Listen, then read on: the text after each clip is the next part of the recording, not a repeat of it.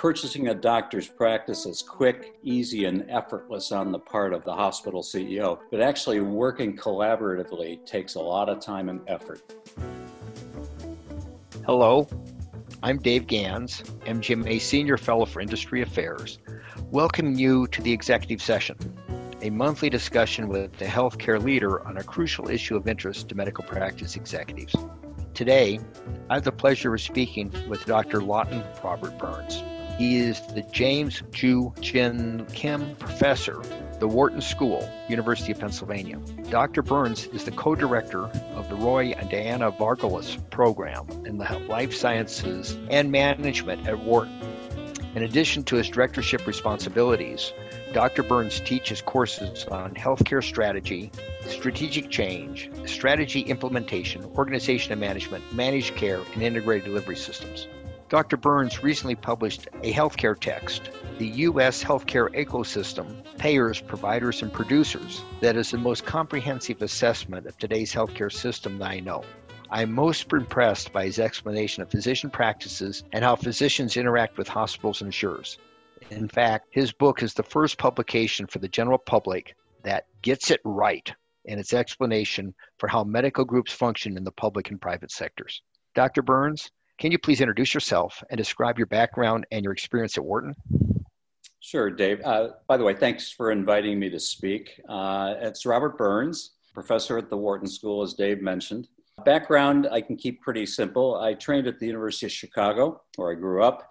I earned a master's and a doctorate in organizational sociology, and then followed that up with a master's of business administration. And that's why my friends to this day call me third degree Burns. And by the way, that's the only joke I have, so it's all downhill from here. I wrote my dissertation on the management of hospital floors, which most sociologists don't do. And as a result of that, I was invited to teach the MBAs who were in the healthcare program at the Graduate School of Business at Chicago. And what I discovered my first year of teaching there is that the MBAs knew more about the subject than I did because they had come from industry and I had just come out of a doctoral program. So I couldn't stand the fact that my students knew more than I did. So I applied to the Kaiser Foundation to get a fellowship to attend the MBA program in hospital administration at night in our downtown program while I taught in that program in the day. And so I got an MBA in hospital administration, which included working as a junior hospital administrator at two different facilities, one for-profit, one inner city. And that training taught me how the hospital system worked. It gave me a better understanding of how to teach it, and it gave me some real insight in the kinds of research that was of interest to the practitioners and the physicians, as well as the research communities. I want to dive into your discussion on healthcare consolidation. But before we do, I'd like to know what prompted you to write this book. As I mentioned, it addresses the entire healthcare system. And while I've seen many texts that describe hospitals, insurers, or medical groups, I haven't found a book that has the breadth of your work. So I've been teaching the introductory course on the healthcare system for the last 35 years at three different universities. They're all business schools. And so I've taught nothing but MBAs for the last 35 years. They're a pretty challenging audience. They want to know how the system works. They want to know where the growth opportunities are. And they're not so much interested in theory and research. So to survive in this field, I needed to tackle subject matter that people like me don't normally get trained on in graduate school, which meant that I had to learn all the tech sectors, pharma, biotech, medtech, information technology, learn about business models and revenue models. I had to learn all of that just to stay alive in the classroom. Now, if you look at the existing textbooks on the U.S. healthcare system, they're not very well received in MBA programs, and a lot of my colleagues who teach in business schools don't use a textbook for the reasons I've just mentioned. They're too dry, they're mechanistic. Oftentimes the data are out of date. There's too much focus on structure and statistics. They're not very current. They don't cover a lot of important topics like the things I've just mentioned. They're very top down. They have very little feel for the ground zero of healthcare, especially physicians and physician-hospital relationships, which is one of the things I first learned when I was doing my internship. I worked a lot with the doctors and the doctor relationships. So I'm not sure that most text does the subject real justice. After 35 years, I just feel like I'm beginning to understand it all. It's just so much to get your arms around. I've had the benefit of teaching this material to physicians in our executive MBA program on both coasts for a long time, and to physicians in major medical clinics across the country like Palo Alto Medical Foundation, Geisinger, Ochsner, and the material resonated with them. They get it, they've seen it all, and they've given me some really good positive feedback on what I've been doing. Over the last 15 years, on and off, I've been teaching portions of the introductory course to the first-year students in Penn School of Medicine, and they appreciate the business and operational approach that I've honed in my MBA courses so much that several of them actually apply to our MBA program when they're finishing up their medical school program, and they come over here to get a dual degree. Dr. Burns, you devote a chapter to how hospitals have attempted to mimic corporate America and their varying degrees of success in that attempt. You also describe how the growth avenue for hospitals is no longer in their core inpatient business, but in ambulatory and ancillary services that traditionally were physician managed and part of practices.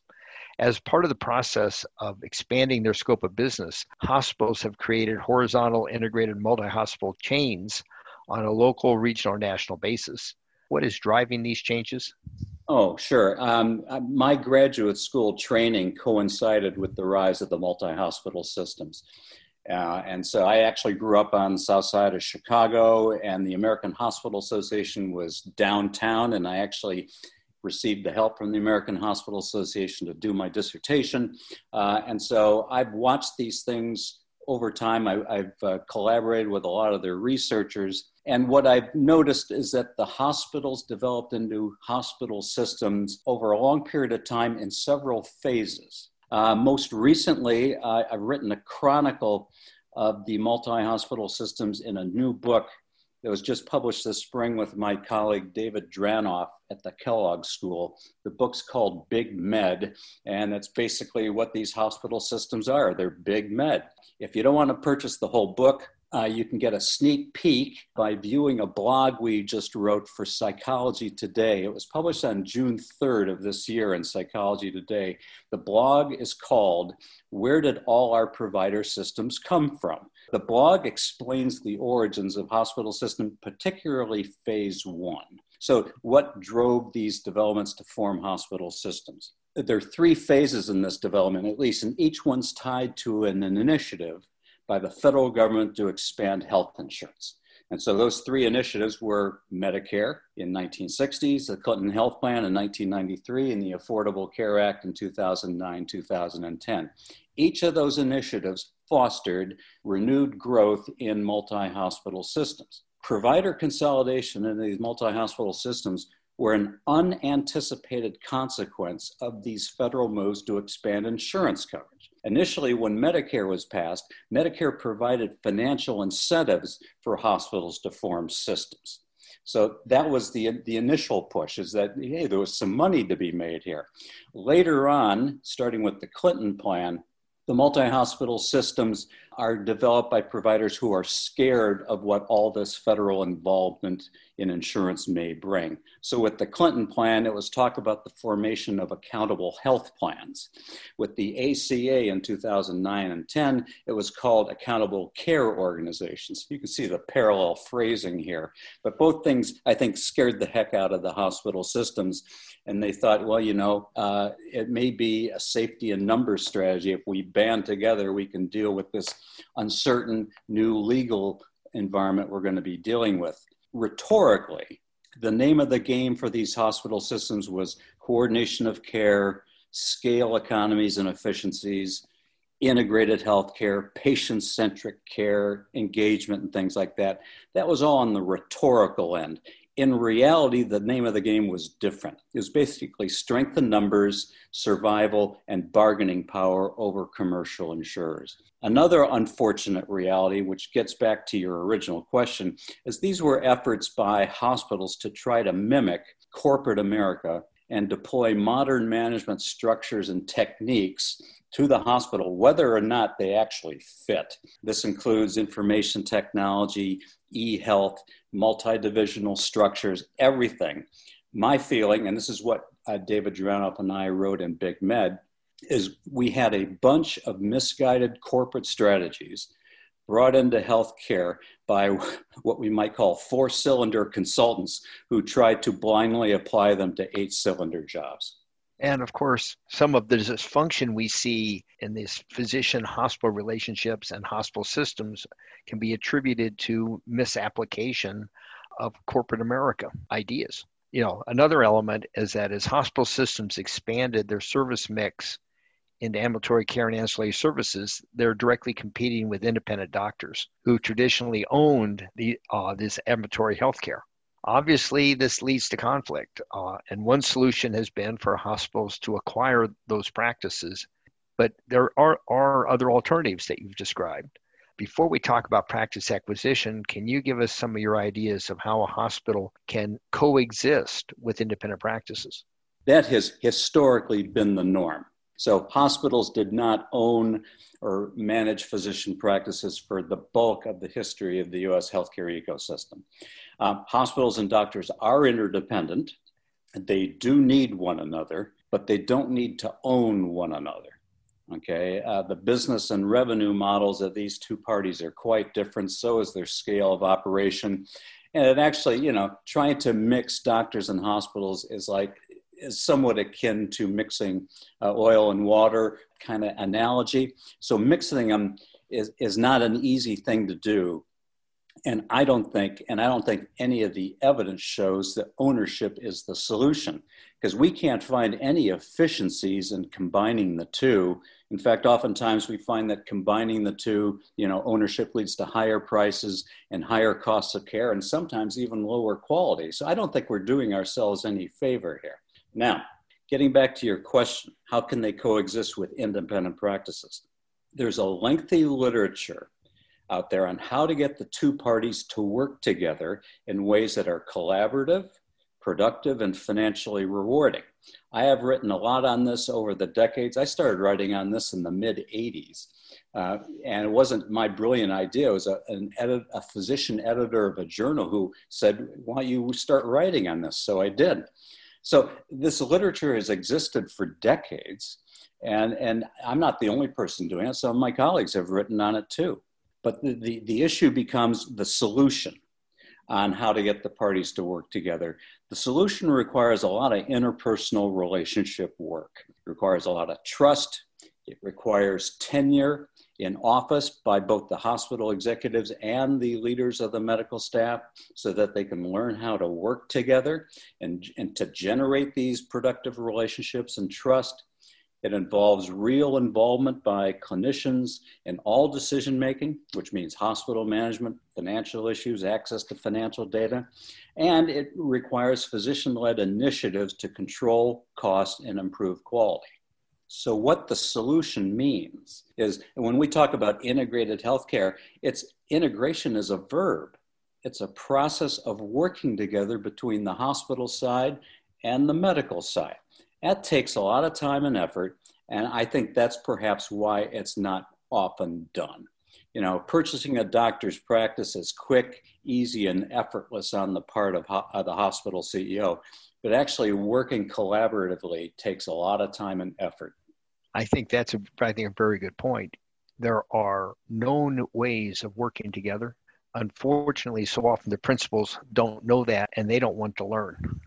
I think the most common strategy that health systems have used to expand their ambulatory care services has been just to simply acquire physicians and their practices, to create their integrated system and have the brick and mortar of their inpatient ambulatory care facilities along with their physicians and other providers, and they create the system, and then they wonder why it doesn't work. But Totally. you also observe that this strategy has really evolved in the past 30 years. And what is happening today is quite different than the initial surge in practice acquisition in the 1980s and 1990s. So what are some of the factors that have changed and have enabled hospitals to have a better strategy for building their physician enterprise? Yeah. Well, I think you've hit it on the head. First, there were phases in hospital consolidation, different phases over time. There have also been different phases in vertical integration between doctors and hospitals. And you're right, the strategies pursued in the 1990s to vertically integrate doctors and hospitals differ from the strategies that have been pursued over the last 10 to 15 years. So some of the differences, as you mentioned, include, these are no longer guaranteed contracts where you just buy a physician's practice and, you say we get this salary for the next 5 years with no productivity incentives and no other strings attached. Now just about every contract between a hospital and doctor is productivity based. So the doctors are still paid basically on a productivity model, even though we call them employed. Maybe may have a portion of their salary guaranteed. We're also no longer paying for the intangible assets of physicians' practices. But I think the biggest change between the 90s and today is in the 90s, hospitals were acquiring primary care physicians because everybody feared that the California model of HMOs was going to sweep eastward, and then you needed to have a primary care physician component to manage patients on the outside. Well, that never happened, and instead hospitals began to integrate more with specialists in the new millennium, cardiologists, oncologists. There were some money-making opportunities here. And there was also a squeeze on the incomes of those specialties, which impelled them to consider looking at hospital employment. But what's common between the 1990s and today is the employment binge continues. The rationales have changed. So today we talk about accountable care organizations, the triple aim, developing service lines, improving patient experience, patient quality and safety. The rationales have changed, but the practices and the way we finance those acquisitions has changed. But, I still think the vertical integration strategy persists in the mind of the hospital CEOs. We've changed the labels, but the strategy continues. Yeah. In fact, you mentioned that the goal of many health systems has been to enhance patient experience, to improve population health, reduce the cost of care, and improve the work life of healthcare providers. Unfortunately, not every health system or hospital manages to do all of these, and many of them may even have difficulty managing one or two of these factors. So what enables some integrated systems to have better results than others? Okay, well, let me state one caveat up front. We don't have any peer-reviewed empirical evidence here.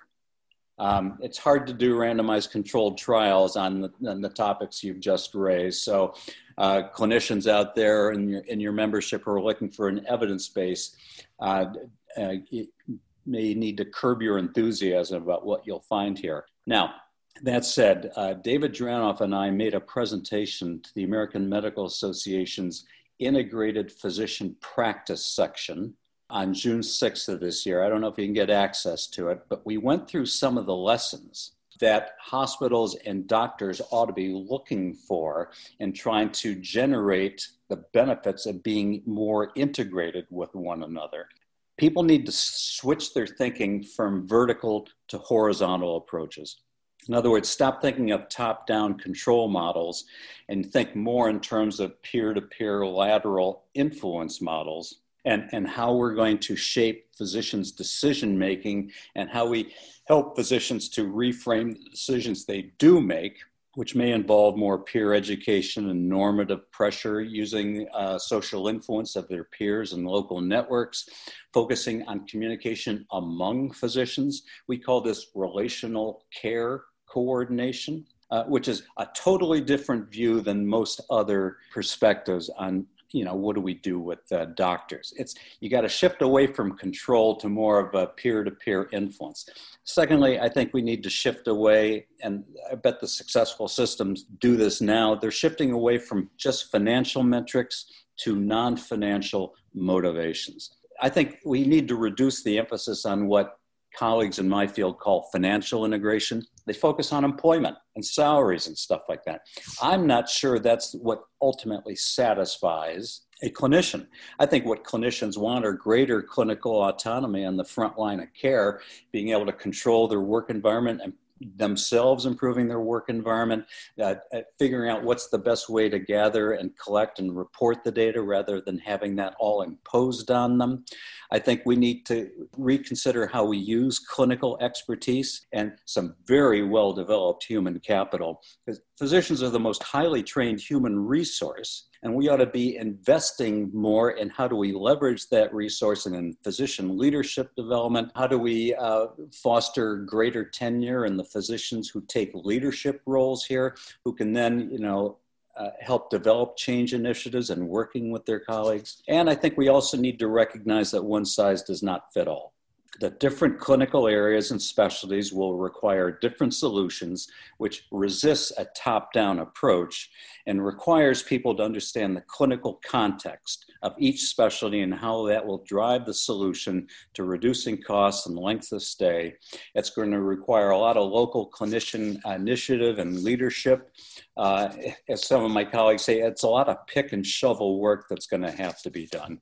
And I would also suggest to these hospitals that they may need to reconsider, integrating the doctors on the inside before trying to integrate doctors on the outside. In other words, clean up their shop inside. They may need to figure out ways to reformulate or reframe the medical staff organization, which people have been talking about for some time, but most places haven't done it. And then finally, we offered the AMA some guiding principles for physician executives.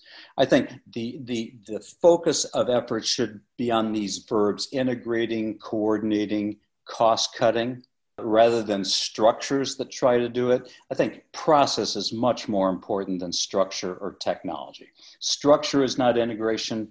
Technology is not the solution. These are just tools. And so it's a lot of process work. I think a third guiding principle is that it's the unobtrusive controls rather than obtrusive structures and metric. One of the things that Penn Medicine is doing is they're embedding choice architecture into the electronic medical record and using clinician-guided behavioral economics to frame the decisions that doctors make. You don't tell them what to do, but you just you reduce the friction and you make it easier to do the right thing. Another guiding principle is that, I think we ought to be focusing more on small-scale changes rather than disruptions or the silver bullets that are going to change healthcare. I don't think any of those things have ever worked. I used to teach our course here in Wharton on strategic implementation. Small-scale local change always works better than top-down big-picture change. I think we need to reward physicians for their contribution to the system. I think maybe making the rewards bigger, because so far a lot of the reward systems have been tiny and puny and they just don't get anybody's attention. And if we're going to employ physicians, make it selective rather than across the board. I think excellent points in all those areas. Now, since our listeners are predominantly medical practice executives, I have two very related questions for you. Uh-huh. First, what should the leaders of independent practices do to maintain their independent relations within their health systems, yet still let the health system excel? And the second question is, again, closely related. In an integrated system, what should the leaders in the health system's practices do to enable their system to excel?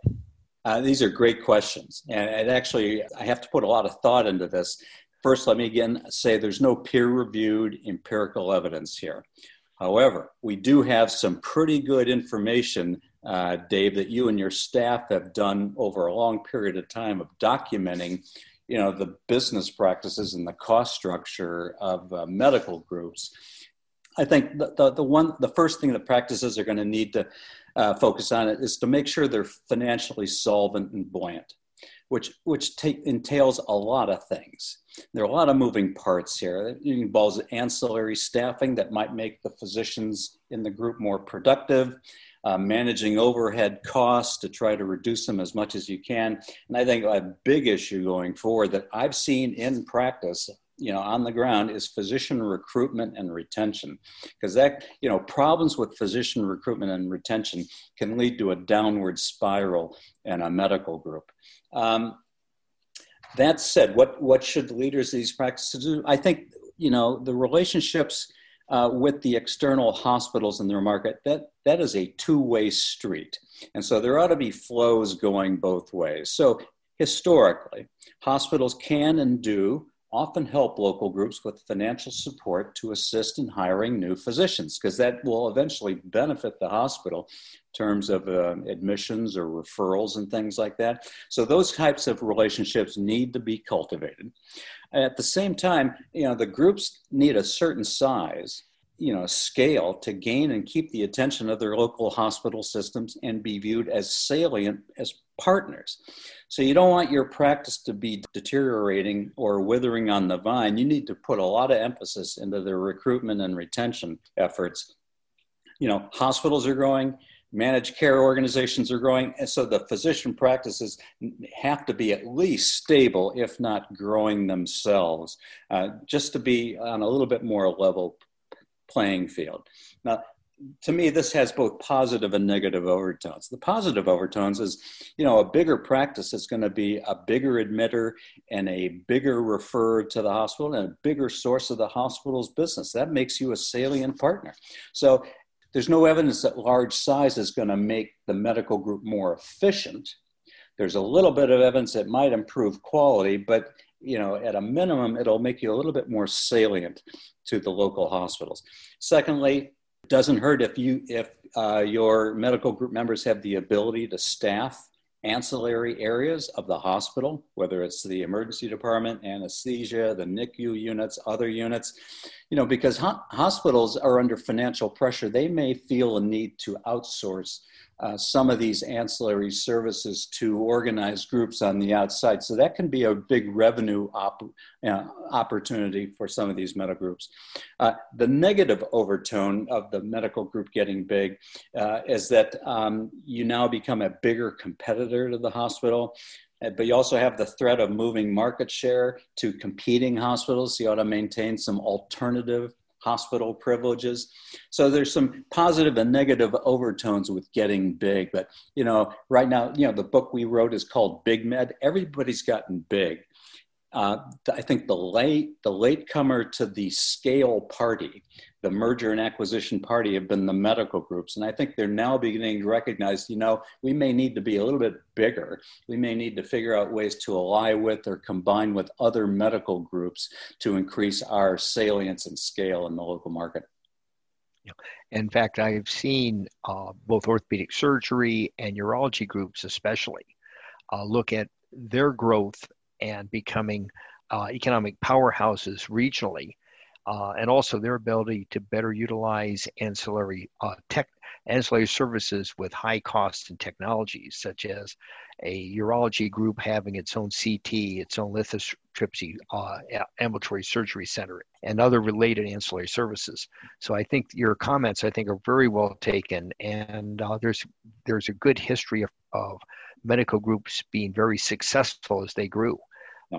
Let's address another issue, and that has to do with government commercial insurers looking at reducing their healthcare expenditures by creating value-based insurance programs where doctors or hospitals are bonused or put at financial risk if they do not reduce costs.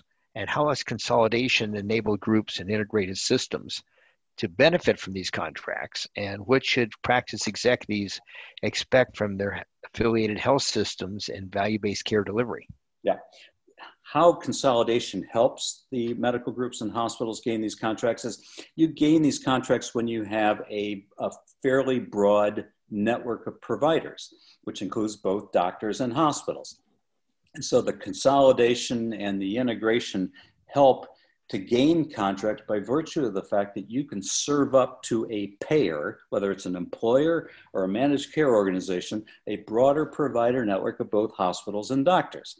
You can even have the potential to launch your own Medicare Advantage plan. So the consolidation serves to help in that regard. And you can develop this broader network in the form of an accountable care organization or a clinically integrated network, or what's called a CIN, and so there are a number of organizational vehicles for serving up this broader network, all of which sound like consolidation. So to simplify this, the larger size network you get by combining hospitals and doctors in any of these structural vehicles can help you get a contract. But that to me, that's just the beginning, because we're not sure how much we all benefit from these value-based contracts. And so I spent a lot of time studying value-based care. I put some of this into the book. I presented a lot of this yesterday to our medical students. And as I see it, there are 4 problems with value-based contracts that your members ought to be aware of. And so they're potential pitfalls or landmines on the way to value-based contracting. First, it's hard to define value. Most people couldn't define value if they tried. And at most, what they'll come up with is quality divided by cost, which is accurate. What they don't acknowledge or even think about is the numerator in that quality divided by cost. The numerator of value is really a vector of a boatload of quality metrics that are not highly correlated with one another. And so I don't know if people have ever thought about, well, how do you divide a vector by cost? You can't. And so trying to compute value, at least empirically, is really a tough sell. Then the second problem with value-based contracts is most of the alternative payment models that are now used in value-based contracting, such as pay for performance, they don't really impact the cost and quality of care. So pay for performance, which is the number one, illustrator of value-based contract, has been a total dud. And I'm not the only one saying that. A lot of people have said that. And why is that the case? Well, it's the case because most of the alternative payment models, which are associated with an ACO or a CIN, really don't move us off of fee-for-service reimbursement. So the financial incentives have not really changed. The physicians are still basically paid on a productivity model. And so that whole so-called movement from volume to value, it never happened. We're still incentivizing doctors and hospitals on the basis of volume, no matter what payment model people say they're using.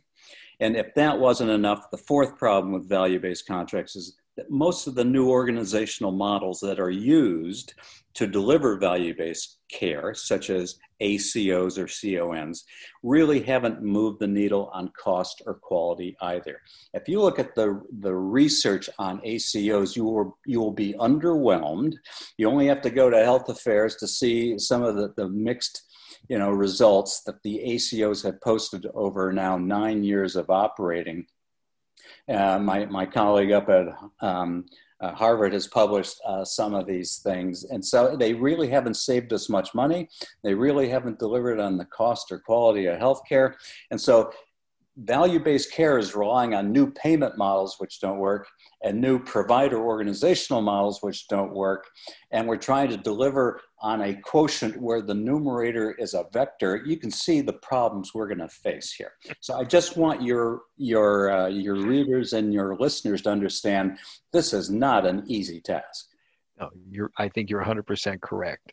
And in fact, maybe this may be an opportunity as we move to conclude our discussion today, is to that we've only touched some of the aspects of your book that I found fascinating and informative, and that I would highly recommend that our listeners, that they look into obtaining a copy for their own use.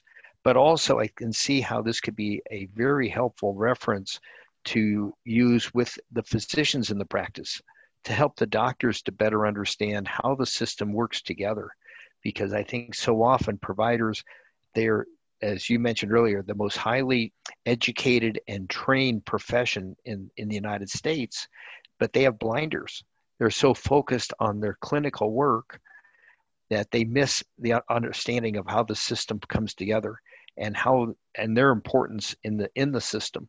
So I think there's some very good opportunities for practices to educate their doctors and their key staff members in how the system functions. And I think that will also enable practices to perform themselves better because they'll know how they interrelate to the insurers and the health systems that they're part of. So as I've mentioned that, Dr. Burns, is there anything you would like to add to our discussion? Well, Dave, you're very kind in your praise and comments. You know, this book is really a civics lesson to everybody. You know, it's virtually impossible for any player in the healthcare system to understand it all. And in fact, I think we want our doctors to be focusing and concentrating on their specialty to deliver the highest quality care they can. We shouldn't expect them to know all this stuff. But, you know, we've been stymied in our efforts to explain all this to people because we just haven't had, enough good textbooks on the topic. I'm hoping my book is at least one of the first ones to try to lay all this out. And the only reason I'm here is I've been doing this now for 35 years. And, I've had a pretty tough crowd to deal with. And so, they've kind of held my feet to the fire, and I needed to be entertaining and comprehensive and in-depth with an operational focus. As the head of the AMA, James Madera, said, and as part of the praise for this book, and others did too, we're looking at the physiology of healthcare, not the structure or anatomy of healthcare. We're really looking at how this healthcare ecosystem really operates. And I think the operative word here is it's an ecosystem. There's no system of healthcare. There's no rationally designed, top-down imposed structure on this. This is a series of actors and players who've all, arisen and developed independently of one another. And we've proliferated the number of providers and payers and all these things. And we have this huge ecosystem of payers, providers, producers, and they're all working with one another or against one another, bargaining with one another, signing contracts with one another. It's an exchange, a series of exchanges built on contracts, which are basically impenetrable to just about everybody else in the healthcare system. And so people come to healthcare with some pretty simplistic ideas of what it is and how to change it. And what you really need to know is to understand how this ecosystem really operates. The fact that we're likely not going to have coordinated care or integrated care given the proliferation of all these actors.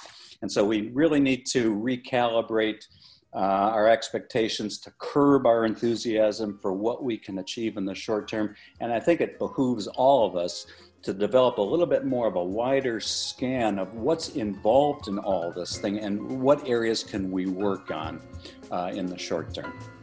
Dr. Burns, thank you so much for your time. I know our listeners will find our discussion most interesting. Thank you, Dave.